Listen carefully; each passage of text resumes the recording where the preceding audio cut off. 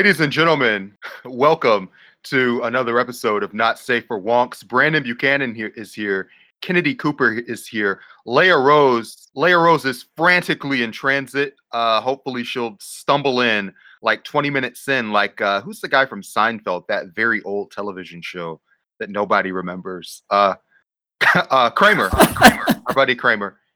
She might do a Cosmo Kramer, but luckily our guest is a woman of impeccable timing and is always here. Lindsey Boylan. I have nothing to add. How are you? I'm great. I'm excited to be on the show. Thank you all so much for having me. I'm excited for our conversation. It's going to be fun. Yeah, we've been really looking forward to this. Absolutely. We were also excited to have our other host, Rachel Kahn, here to kind of throw some questions at you. But, the trials of working motherhood, sometimes you can't always be where you want to be at all times.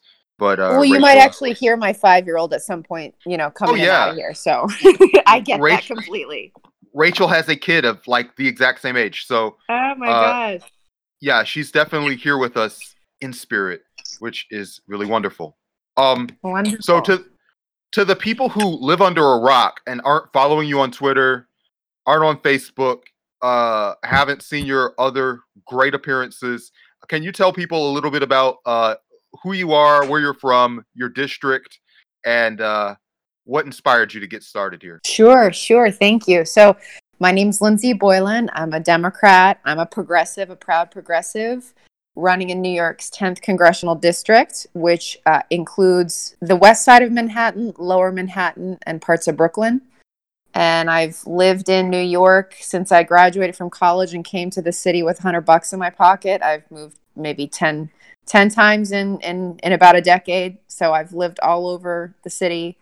And I'm running now because this happens to be the most unequal district in the country by some measures. So we have everything from Wall Street, literally the district includes Wall Street. And then we have thousands of people living in public housing that's really substandard in quality. And basically the federal government and the state government walked away decades ago from really effectively managing and funding it. And something's got to give. I'm a mom of a 5-year-old, and she is my husband and my life. And my whole approach to getting engaged in government, which I've basically done in some way, shape, or form since I graduated from college, has something to do with, very early on in my childhood, growing up in Southern California, daughter of a Marine, and a mother who originally was a single mother of my sister at 16. Like most of us, have had a lot of complicated issues growing up. And the way I dealt with it was by saying that someday I was going to make it right. Every time something really bad would happen, or I'd observe something really bad or complicated or a problem, I'd make a mental note and, try and place myself in a position to do something about it. And I think I've been sort of chasing after that concept my whole life. And I feel like we are at this pivotal moment, not just in this district where I'm running and we're going to win, that is the most unequal, but in the country and in the world, where our house is on fire and all the adults have somehow left the room. That's the perception I have. And it's not, of course, it's Donald Trump, but it's actually the establishment as a whole. Those are not just Republicans, they're Democrats. In many cases in my city and my state, it's exclusively the Democrats that I think are holding up progress and making it difficult for positive change to happen. And, my experience, at least early on in my life, was that, it's frequently the women who come in when, all other options have been exhausted and take care of business. And that's what I am going to do. And I'm excited about it. I am running against a fellow Democrat, which is, I think, what a lot of people are doing right now because we want to see change. His name is Congressman Nadler, and he's been in Congress for about 30 years, and he's passed 3 pieces of his own legislation into law during that time. 2 of those things are ceremonial. And so when I look at what's happening and where we need to go, and not just looking at Donald Trump and getting rid of him, which I want to, but looking at what we really need to do systemically to change the country and the city and my district. We got to get someone who's going to wake up every day with that goal in mind and have the energy and have the wherewithal to show up in every community and listen and act on that. And we haven't had that. I haven't seen it. And, I think that's very representative of what you're seeing across the country. People are angry and people are frustrated. And I'm not going to wait on the sidelines anymore. And I'm not going to wait for someone to tell me it's my time, because, of course, it's never going to be my time. And I'm excited. I think when we talk about mobility and like fiscal health for people who are in your district, and especially for women in the district, there is obviously the glass ceiling is remarked a lot in terms of the challenges that upwardly mobile women face when they're trying to break through to the next level. But there's also, someone coined a few weeks ago, and it stayed with me, the mud floor. And you are somebody who's like acquainted and familiar with both of those things. Can you talk a little bit about what poverty is like in a district that houses Wall Street, and what kind of trials that has both on like the physical health and the mental health of people that are living so close to what some would say is extreme excess? Sure. This is a great question. So just to, take a step back, the whole thing that, there are many things about this concept of what America is, and I think it's really hard to quantify, and it's hard to say anything without having it be complicated and somehow problematic. But one of the things that I really hold on to, that I have always found a tremendous amount of hope in, is this idea that, what you just said, mobility. Anyone can achieve the American dream. That is what we're sold. That is what we're raised on. Those are the stories we're told. And of course, they're incomplete stories. But the reality is it's getting harder and harder for that to be a possibility for people. If you come from the bottom, quote unquote, just, economically speaking, 20% of the economy as a kid, you have a less than 10% chance of doing better than your parent. That means all over the country, a bunch of people are raising their kids, having a deep sense, and their kids are as well, that they're not gonna be able to see a better life than their parents, wherever their parents are in lower economic, poverty-stricken areas, but even beyond that, in any sort of the lower 20% of our country, and economically speaking, and that translates into so many other things, including health. A huge swath of women in America are going to live shorter lives than their own mothers. Like, those two things together, it sounds sort of scientific, but we are seeing it every day. And I think what happens in a district, and frankly, that is at my core a big part of what motivates me, because I believed in the American dream. I was sold that idea, and by a lot of luck, frankly, and a few pushes in the right direction, I've been able to, go to a place that my parents and my grandparents could never have envisioned, right? Particularly having a mom who started off as a single mother at 16 on food stamps. But it hasn't turned out great for any of the other women in my family. I've had, several generations of women who've had severe mental illness and addiction issues, and several still struggling with that.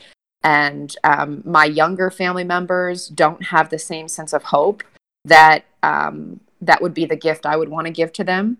And it's heartbreaking to see in my own family. And, we could talk about our own families for a whole hour, hours, but, in many cases, we can't always fix what is going on in our immediate lives and our immediate families.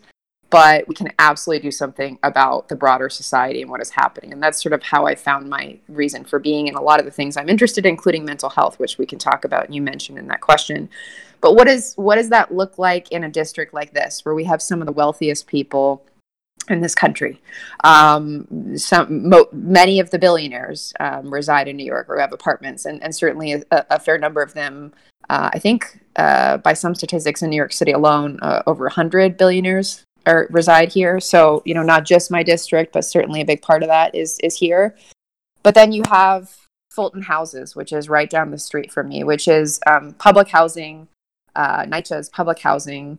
And it has been historically a really important place for people to be able to raise their families. Now, Now my sense is there's this feeling of that I'm hearing about suffocation because everything around you, all of the grocery stores you would go to, all the shops you would go to, everything is changing. And in fact, it's even worse than that because you're living in buildings that are crumbling and not being maintained to humane standards. So for instance, you're going winter where you may lose heat or hot water is happening pretty regularly across the city to public housing.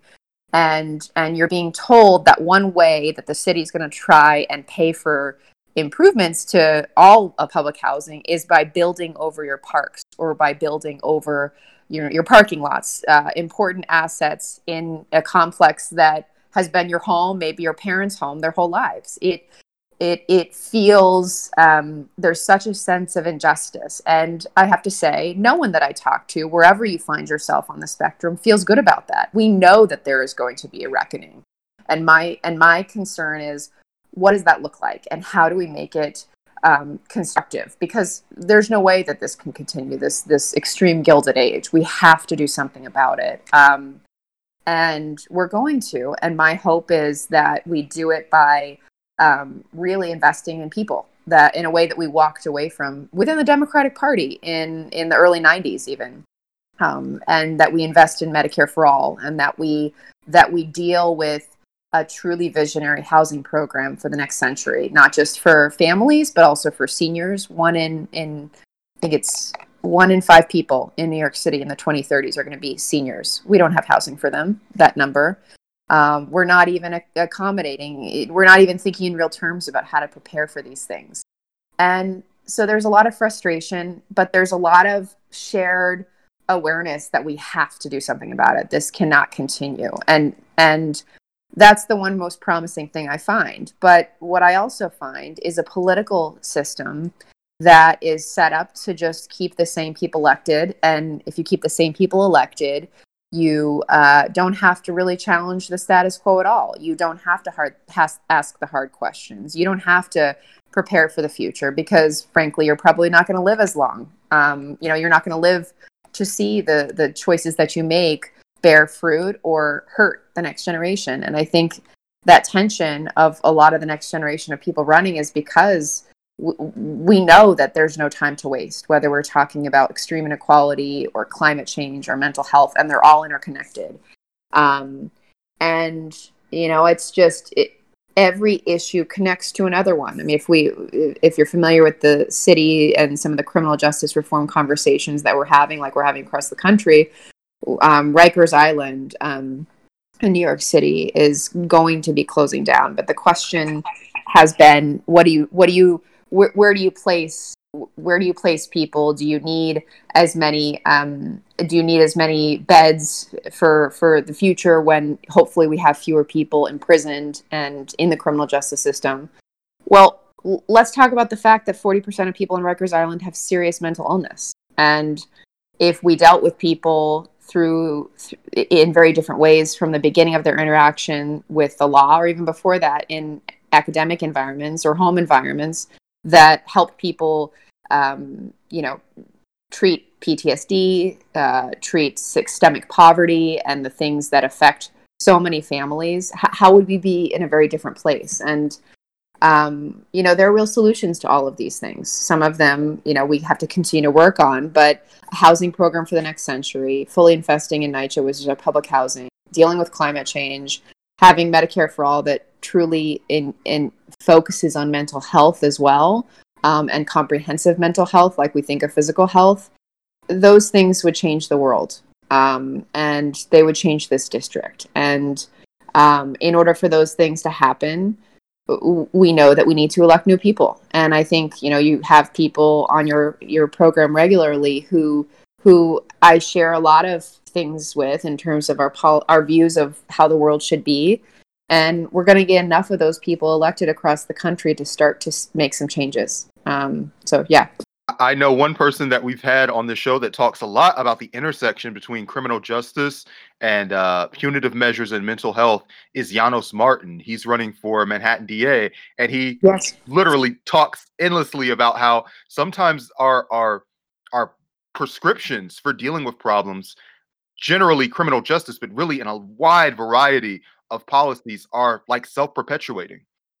Oh yeah, absolutely, absolutely. And having had, I mean, I am not a defense attorney. I haven't worked, in legal aid, and so I can't speak from that perspective. But on one level, having had, several people in my family work their way through the criminal justice system, I can think of a few examples where if we had had better addiction treatment, if we had had better mental, affordable or accessible mental health programs or outpatient programs, my sister wouldn't have gone to prison. I absolutely know that, and that's just my family, and I know I come from my own place of privilege as I share any kind of story, which is not, which I fully acknowledge. But when I look at what's happening in the city, so much of how we treat or avoid to treat, rather, mental illness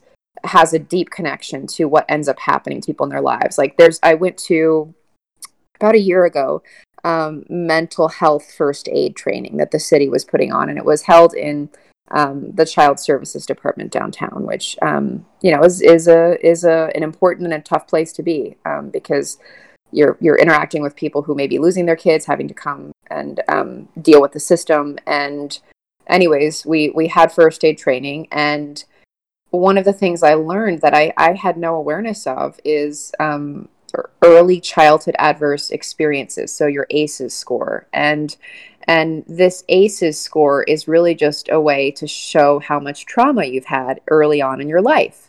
If you're familiar with it, the more trauma you've had early on in your life, things like losing a parent, going through poverty, having a depressed parent, all the kinds of things that can cause trauma. The higher your score, the more likely you are to die early, to have serious illness, physical illness, to have serious mental illness and addiction, and have a whole host of negative life outcomes. And the only way that this study was sort of discerned, and that we were able to see all of these striking life outcomes associated with early childhood trauma, was because Kaiser was doing a diabetes testing and a diabetes research study, and they found these related realities. And to me, the biggest indicator there is if we found ways to engage kids, meet them where they're at, whether it's in their school system, whether it's in community organizations, if we resourced things very differently, we would absolutely have completely different life outcomes. And we would see a marked difference in the criminal justice system, far fewer people going into it. And, that's one example. But another is, I'm pretty involved in NAMI, which is a very important mental illness organization in the city that does a lot of good work, and across the country. And you see how scenarios where someone is in a crisis, a mental health crisis, they escalate very quickly because there is not a natural rote sort of process of who to go to. If you're in a household that someone is having an emergency, a mental health emergency, the natural and only known real inclination is to call the police. And of course that escalates things in a physical and puts things in a very different category than maybe they need to be. In many of the cases, this is what I hear. And the outcomes for people who have had that experience tend to be much worse. And I'm not suggesting that the police are never needed for something serious that's happening within a mental health emergency, but we're leading ourselves to serious outcomes, having not had the proper across the system investments early on that would really move the needle for people. And that's why one of the things that I think is also really important is something we've been able to do in New York City, which is universal pre-K. Even giving earlier access to resources to support families in any number of ways is across the board is going to help with life outcomes. And we need to do many more things like that. We need to research more how we do systems-wide mental health support. But all of these things are interconnected. We have something like, I think New York Times said it, almost 80,000 kids sleeping in shelters at some point in the year on a given year in New York City alone. That is unfathomable, that we have kids who are trying to wake up and go to school, not knowing where they're going to sleep, having to spend 2 hours trying to get to school, not knowing where they're going to get their next meal. Of course, you're going to have challenges, and of course, that's going to, in all likelihood, affect the trajectory of your life. Why are we not finding? I want to talk about moonshot ways to change life outcomes. If one of our biggest problems, in addition to climate change, is that people don't have hope anymore for a better life, and the quality of life has not increased for so many people, and only for a very minute number of people, we need to throw every possible moonshot idea at changing that. And that's the kind of stuff I'm talking about, and that is intimately connected to mental health, in my view.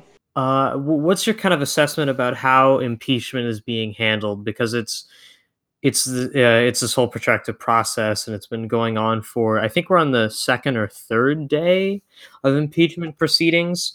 And there's been a lot of discussion about what was included in the impeachment articles. There's been a lot of discussion about how impeachment is being managed by both sides. So what's your take on how this is all proceeding, and what a better impeachment would look like if you believe that such a thing could exist? Yeah, thank you. So I have a lot of views on this.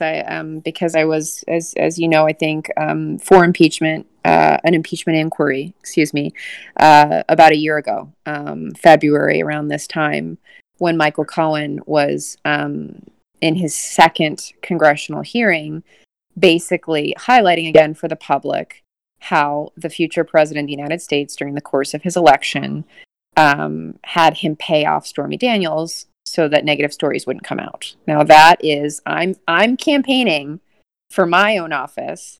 I know enough to know that is election meddling, and that is absolutely something that, if this person ran a company, if this person ran a school, if this person did any other sort of public facing thing, they wouldn't have a job anymore if that kind of thing came to light. So I was for an impeachment inquiry back then. And what this president has enabled through,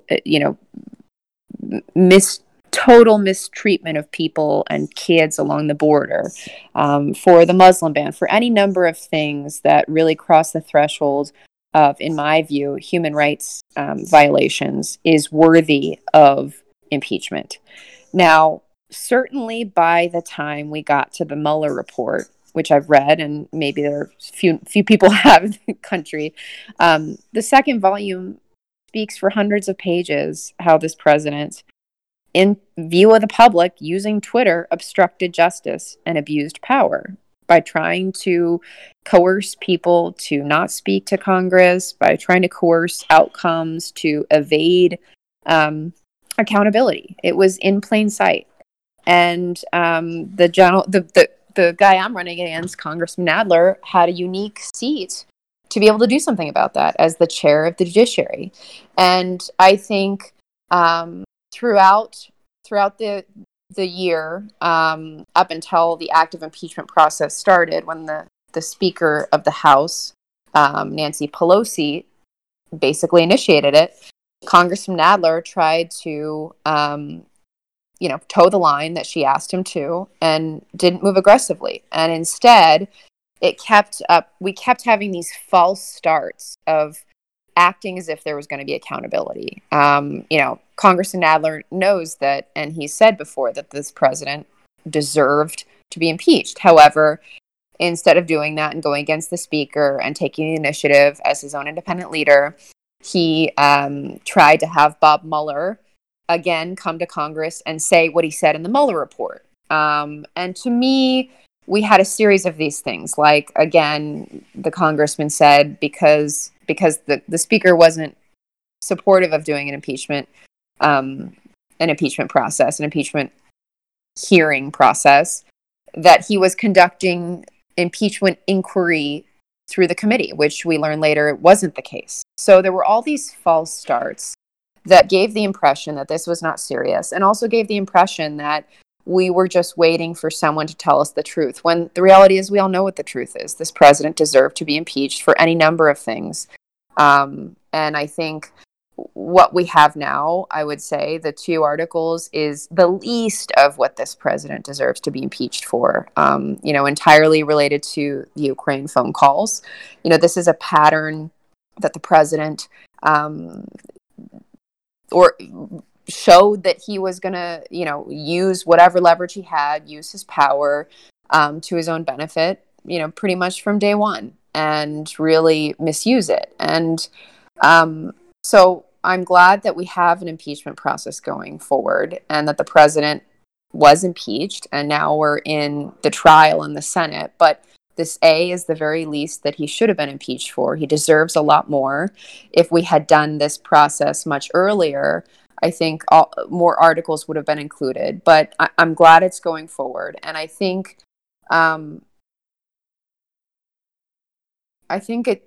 it did take too long, because by the time we were going first through, Adam Schiff's intelligence hearings, people were rapt. They were all watching it.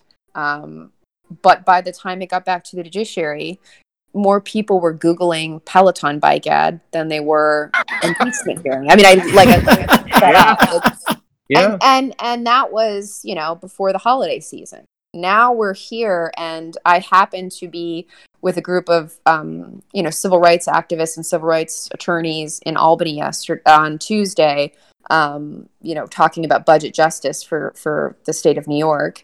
And I said, I got to leave because I've got to, we were there, and I said, I got to leave because I've got to go catch up on what I missed with the impeachment hearings. And my friend, who's a civil rights attorney, said, oh, I forgot that was happening. Well, if a civil rights attorney who's super dialed into activism and in the city of New York is not following that we are in the trial portion in the Senate, that's to me very symptomatic of how many people have stopped watching. And I think part of that is because it took so long to really be here, and there were all these false starts. And instead of being declarative and being a leader and being ahead of things like the congressman could have been in his seat of power, we waited so long, we meandered, and things took much longer than they should have. I think a lot of that is just the perception that it's a foregone conclusion. Do you have any vision of any of the Senate Republicans changing their votes on exonerating Trump? Is there any political pressure that could apply to them? I don't have any vision of that, but I always have hope. But I maybe Murkowski, I think maybe 1 or 2. But I think it's highly unlikely, is my guess. But I do have to give tremendous amount of credit to Adam Schiff, because I think he's been really, if we could say patriotism and patriot in this day and age, I think he has done that because he's made a very good case based on the articles that were drawn up that were beyond his control. He's made a good case. And, the purpose of impeaching this president, we do want him removed, but impeaching this president is what is deserved, and it's the right thing to do. And history will reflect that. And history will also reflect all of the people who failed to stand up and say this is unacceptable, including all of the Republicans, particularly in the Senate. I mean, all this back and forth. One of the things I always, no one's a perfect person, but one thing that I always think about in my mind, having chosen to, be in the public realm and for office, is I'm not always going to do everything right. I'm a human being, but I would never want my daughter to read about me one day and be embarrassed or ashamed at something I've done. Well, I think history will certainly reflect that for the Republicans, especially in the Senate, who don't get serious and don't look at the evidence that we've already seen, and don't say enough is enough with this president. And if that is the true, the only justice that will be had, so be it. It needs to be the case. It's been a very long 3 years, Yeah. and in terms of things that are going to stick in history or things that washed over you and just became background noise in, like, the symphony of bad stuff, um, there's a lot. What Yeah. is it just on a personal level for the last 3 years since Donald Trump became president, what's the one thing that has made you the most angry? I would say, I mean, it's hard. It's really hard to choose one thing, but we have, and it connects to really every issue, but we have the most refugees on a global scale. I think it's something like 65 million people, displaced people. Excuse me, not all refugees, but displaced people globally. And some of that is climate related, some of that is civil wars, civil strife, sectarian strife. A lot of that, even that sectarian strife, is climate related. And within the vast majority of these realities where people have had to flee their homes, we either bear some responsibility as a country, or in having led to that moment, or we absolutely bear responsibility as human beings in doing something about it. And I think this past year we took 18,000 people. I mean, that's unfathomable to me. And I bring up this example because, the president started his term with the Muslim ban, and that was racist and xenophobic and wrong. And the president has continued to pursue this backward, anti-immigrant, total philosophy that I can't even accept on any level. And then you think about what's happening along the border and how kids have been separated from their parents, hundreds who we may never locate their family members and reconnect them. I mean, it's been a concerted effort and policy of this administration to wreak havoc on a global level, and then just, leave people in pain, and certainly lead to many more deaths and lead to many more problems. And we're not doing anything positive about that. We're only exacerbating all of these problems. And so I would say I never quite get over that. I mean, I grew up along the U.S.-Mexican border in San Diego, a few miles from the border. And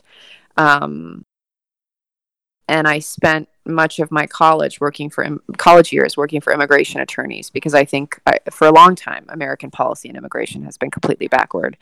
And, I would stop at nothing to provide my kid with a better life. I don't care what border I had to cross. I don't care how I had to do it. That's the reality of every parent. And anyone who doesn't say that is lying.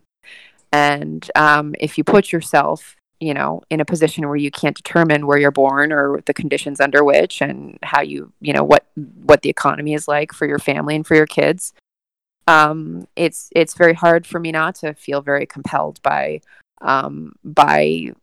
the realities that people face when they're trying to cross borders to create a better life. And as I said, I felt like our general American policy on immigration was backward and mostly racist and xenophobic for a long time.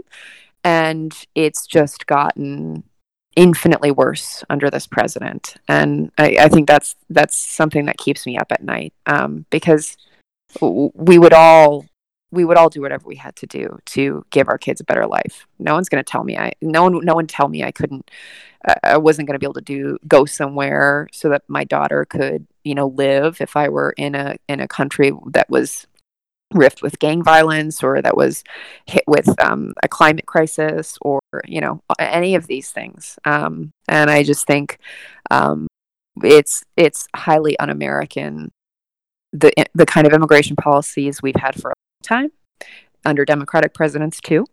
And it's just become exponentially worse under this president, intentionally worse. I feel as though our immigration policy for a long time has been, let's look the other way and pretend like it's not happening and it's not your family or mine. And now I feel like it's, let's show everyone this ridiculous narrative of a caravan. Let's show everyone this ridiculous narrative, this racist tropes of something going on somewhere else in the world, and demonize people who are, for the most part, trying to just, get by. And so I think that's the thing I can't really live with. A lot of times, even when like immigration reform is discussed, even on like the relative left, maybe not the real left, but what we think of as the left in this country at times, there's this emphasis on what can immigrants provide to sort of prove themselves worthy? Like, how can we show that immigrants are doing enough or things like that? I would say that a lot of people are starting to think of this as a bit of a flawed argument. Do you think perhaps there's a better way to frame empathy towards immigrants and refugees beyond like kind of what you've already touched on? Yeah, I mean, I do go back to like, screw someone telling me I couldn't try and do whatever I had to do to save my kid, right? Like, screw that. So that's just like on a basic level how I see things. But you know, I think the sort of worker based program is it misses a lot. I think the quotas haven't worked. But I think in particular our sort of restrictions on places like Mexico and Latin America, which clearly have a geographic closeness to us, should be completely changed. I mean, I think we need a complete overhaul of the system. It's not many cases that people want to be able to, you know, live where they're from. In many cases, people want to be close to family and close to extended family. That's why, you know, we send most people who work in the US, whether, you know, they're sending remittances home. They, you know, in many cases, people just want to make enough to be able to go back. But I think I'm trying to think how best to answer this. I spent a lot of time working with attorneys that were working with families who were in deportation proceedings. And I can tell you that the struggle that people go through who are facing the reality, in my view, have that like more a sense of what is wonderful and what is powerful about being in America than most people. And I think our system of immigration needs to change drastically to accommodate a lot more people and make border passing much easier and much more regular. I watched this Ai Weiwei documentary that talked about the number of borders after I think World War II versus now, and we've basically built infinitely more border walls, across the world than we had after the last World War.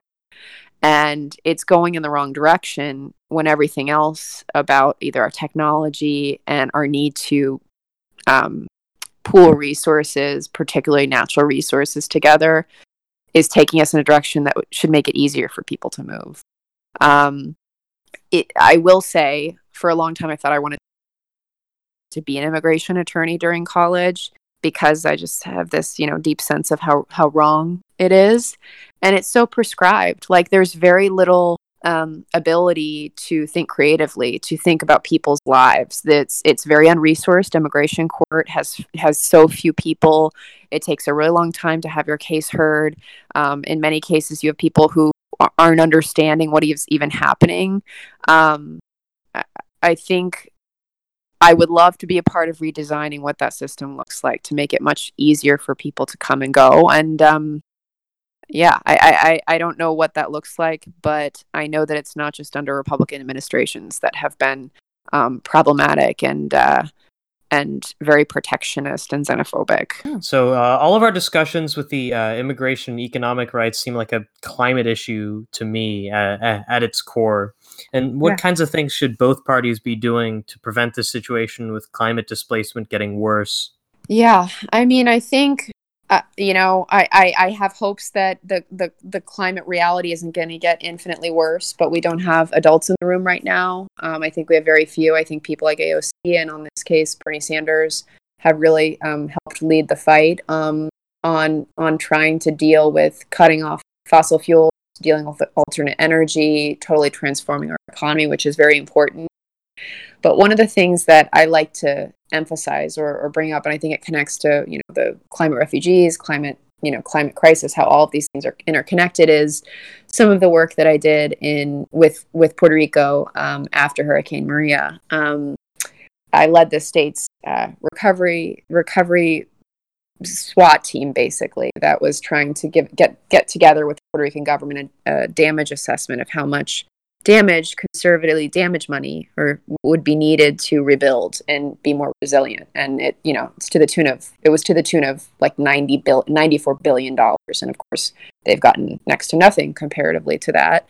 But our system, our federal government, and most governments are not set up in a way to grapple with these things in the short term. And if I could just focus on our government for that, you have the Puerto Rican Hurricane Maria crisis, battling with flooding in Texas, battling with forest fires in California, battling with, I think victim compensation fund money from 9/11 still, that those are all same conversation about limited resource process on capital is beyond belief, right? Like, how can you have all of these things competing through a rote process and basically like pageantry to try and get money for desperately needed,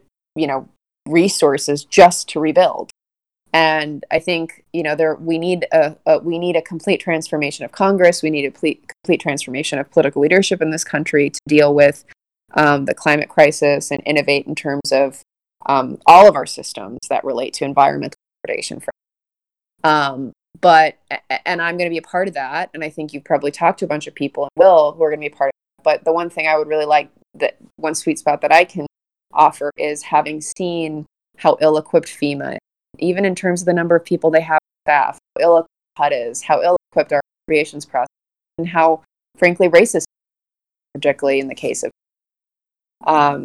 to respond. In the intervening months after Hurricane Maria, given accessibility issues, given closure of hospitals, given any number of things, I think Johns Hopkins did a study that thousands of people's deaths can be attributed to Hurricane Maria and slow response. And that is a climate-related disaster. And we're not thinking of all these things in the same realm. We really should be. And in order to respond to those things in real time, in addition to,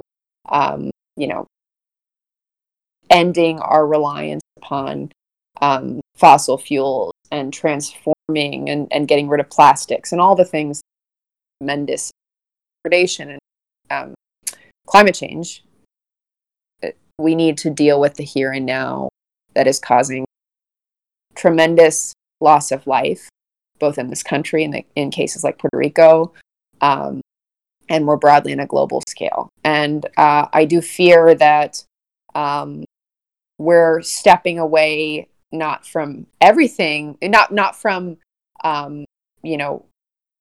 endless protracted conflict like would be very important to do, but we're also stepping away from any kind of leadership on a global scale in terms of, we just talked about climate refugees. And of course, we left the Paris Accords. But even on a much deeper level, we're going to have to be a part of that. And if we don't deal with the challenges that people are facing with flooding in Bangladesh or any of the climate-related things happening anywhere, we're going to deal with it later. It's just how soon we're going to deal with that reality and how many people are going to have to die as a result. You talked about being a part of a transformation of government, which is something that we here on this podcast support, and a lot of people do. But as this progressive coalition gets bigger, there are concerns that some people may be coming into it with like the wrong intentions, or just to kind of like join a popular movement with no real integrity. What would you say could be done to especially limit the influence of corporate money on candidates? Yes. Because I think this is one of the most important ways that we can have accountable, honest candidates. Yes. Yes. I mean, and so let me tell you just anecdotal. So at some point I was the secretary for economic development, the jobs component of the state of New York. And I would go to Albany and I would be basically accosted by lobbyists who wanted to talk to me because they basically wanted money for their pet projects of the state, right?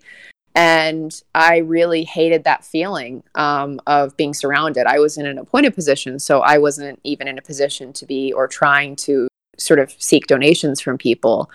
But that system that is on a much grander scale in DC is completely corrupt.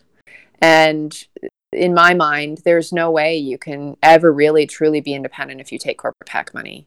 I think some of the challenges are operational. Like I've heard a lot of challenges about the fact that if the overworked nature of a lot of the congressional staff, and so you end up having lobbyists who are happy to help you write bills. This is like pretty standard practice. How many lobbyists and lobbying firms and consulting firms end up basically writing laws, right? Like writing legislation for congressional office because they're understaffed. That whole system has to go away. Like we cannot have a system where powerful special interests are basically writing the laws, which is what happens now. And all of that is tied to campaign finance reform. And, I am for a constitutional amendment, overturning Citizens United. But I think there are any number of ways that we have to change things. I think there should be a ban on lobbying after you leave Congress, which is to me obvious, I think that there are any number of ways that we should make it impossible for you to somehow benefit from or from to separate at least the special interests and private corporate interests from decision making. And we're at a really pivotal, important time in America with how much say private sector actors have in terms of the law of the land, so to speak. But I do also think that any system, any laws, any practices over a period of time are, likely to be manipulated. And I think that's why we have, it is why we have people with brains and hearts to get in these roles and create government and constantly think, are the policies that I have in place allowing people to live a better quality of meaningful life? And that's the goal, right? To continuously allow more people the opportunities that they deserve to live a better, more meaningful quality of life. And I think it requires constant, renewal, and you can't be dogmatic about anything. So on some level, I think that that's always required, whatever the reality of the moment is. But certainly this moment, it's very untenable. Let's think of another one. The judiciary, which Congressman Adler, the incumbent in the district, chairs, will ultimately be responsible for reviewing antitrust. The increasing unchecked power of technology and technology companies, a few big companies, to permeate every aspect of our lives, whether we're talking about privacy, we're talking about monopolies that give us few options to make, choices for ourselves. There's some really big questions here. And absolutely every person, including the guy I'm running against, takes a ton of money from the tech industry. So how are you possibly going to make important decisions that benefit all people and make, watershed, decisions about the course of privacy and technology, the course of, increasing, cross industry. I mean, now what is it? Apple has a credit card, and even how they do your credit checks is blatantly sexist. Unchecked power of a collection of companies has to be challenged. Lines have to be drawn at some point, and that's not something we're talking about because we all love. I'm sitting here on my iPhone, right? And And I think it also requires a fair number of people from our generation to get engaged in these policy conversations and implications, particularly where privacy is concerned. And we are, in terms of being able to make healthy decisions based on separation from the people who will have to make hard decisions about, we don't have any of that right now. Right. Yeah. So listen. We've talked for, I don't know, 45 minutes, 50 minutes, for a little while, and I would consider you to be a champion of women's equality. Absolutely. I think that's something you care about. But given that, we've looked, and you are not a member of the Women's Equality Party. And this seems very disturbing. Bad look. Oh Bad look, no, Lindsey. totally. Can you please fess up and explain to people why you're not a member of the Women's Equality Party? Exactly. Well, appropriation seems to be the term of so many things that are going wrong in this moment in time in our culture, and certainly what became of the Women's Equality Party was a way for Governor Cuomo to be reelected. He created a party to give the perception that women were largely supportive of his reelection. And I view that as what's happened to women since the beginning of this country. I think we've been, assumed to be supportive, assumed to be in play as useful as we can be to get to an end goal. And I think in elections, it's the same. My district, overwhelmingly, the electorate is women. It's well-educated women. It's working women. It's single mothers. It's women of every kind of experience. And if I go to a volunteer event for a social cause, it's all women there for the most part. And yet, my district has been represented by a dude for 50 years. We've only had one woman ever in this super progressive district represent us, and her name was Bella Abzug. Heard of her? Very famous, important leader in the 70s, and in New York. And we're continuing. We still have this place where I look around, and every person who represents me, who represents my daughter, is a white man in a city that is 84% women and minorities. My congressman is a white man. My mayor is a white man. My city council speaker is a white man. My city council member, as a result, is also a white man. My state senator is a white man. My mailman's a white man. Exactly. My dog's a white man. It's not meant to be. It's not meant to be. It's not like a ding, but it's just, right. When I paint a picture of how many people are left out, I think it's okay to beg the question, when are things going to start to look a little different? Because then I'll know that the interests looking out for my kid, my daughter, are going to be responded to. And I don't feel that way right now. I don't feel like the nuance of, let's say, our mental health policy, how it responds to postpartum depression, which I had, is something that Congressman Nadler really gets. And when I talk about, finally passing the Equal Rights Amendment, which is not just going to be a huge step forward for women's rights, but for trans rights. And I'm incredibly excited at the prospect of that after Virginia ratified. I want to see women up there championing that. I don't want simply a group of men to tell me what's best for me and what's best for other women. I want women to be at that table and a part of the conversation. And what I learned is that I've spent my career making mostly powerful men look really good. And I think it's time for women to be at the table ourselves in increasing numbers so that we can add to the nuance of lived experience of what it's like to be a woman in a country that still hasn't given women, ultimate control of their bodies, ultimate control over their paychecks, ultimate control over so many things. And I think we should be done asking for it. And the Women's Equality Party, some clubs aren't worth joining. Yeah, I think if we had an extra hour, and maybe you'll come back one day, we can spend the entire episode talking about the history of the ERA and things like that, because it's actually a really interesting history with a lot of ridiculous bumps in the road. If somebody wants to join your campaign, get involved. They're not on Wall Street, but they do want to hop in and be more of a part of it. Where do they need to go online? What do they need to do on Twitter? Where do they send their Sure. money? All that good stuff. Sure. I would love that. I would love that. We want all the help, and we need all the help we can get. Info at lindseyboylan.com, LindseyBoylan is a good way to start. And if people can follow us on Twitter, I do my own Twitter, which I guess surprises people. I would love that. I try to answer all the questions and responses that I get. It's a lot of fun for me. And just engage with us. And I'm looking to meet and hear from as many people as possible.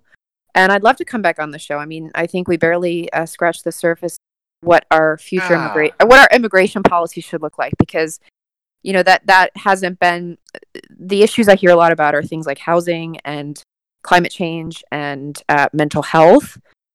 But gosh, my passion for reforming our immigration system is huge too. So I feel like we could, spend an hour designing a system that we think would be much better for people. And I don't hear enough politicians saying that our whole system is completely backward. And it is. I spent my life living along the border, and I just know it's mostly racist because I've worked and spent a fair amount of time on the Canadian U.S. border in near Buffalo, and it's a completely different experience. Obviously, there are many complications, geopolitical, but the reality is we should be finding a new way forward, particularly in a moment where we have the most displaced people ever in recorded history globally.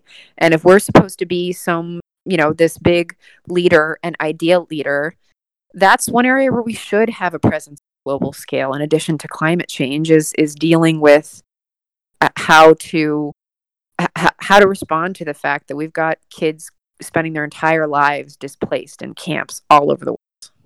And then at home along our border. Yeah. And this isn't just a far away problem, and it's a problem that is going to hit us one way or another.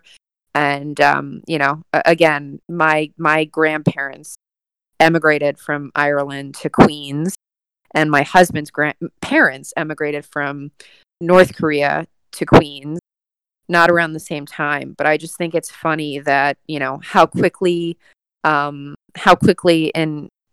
in both of our cases, we've been able to have the great good luck to do wonderful things in our lives that even our families haven't had the same opportunities within our own families to do.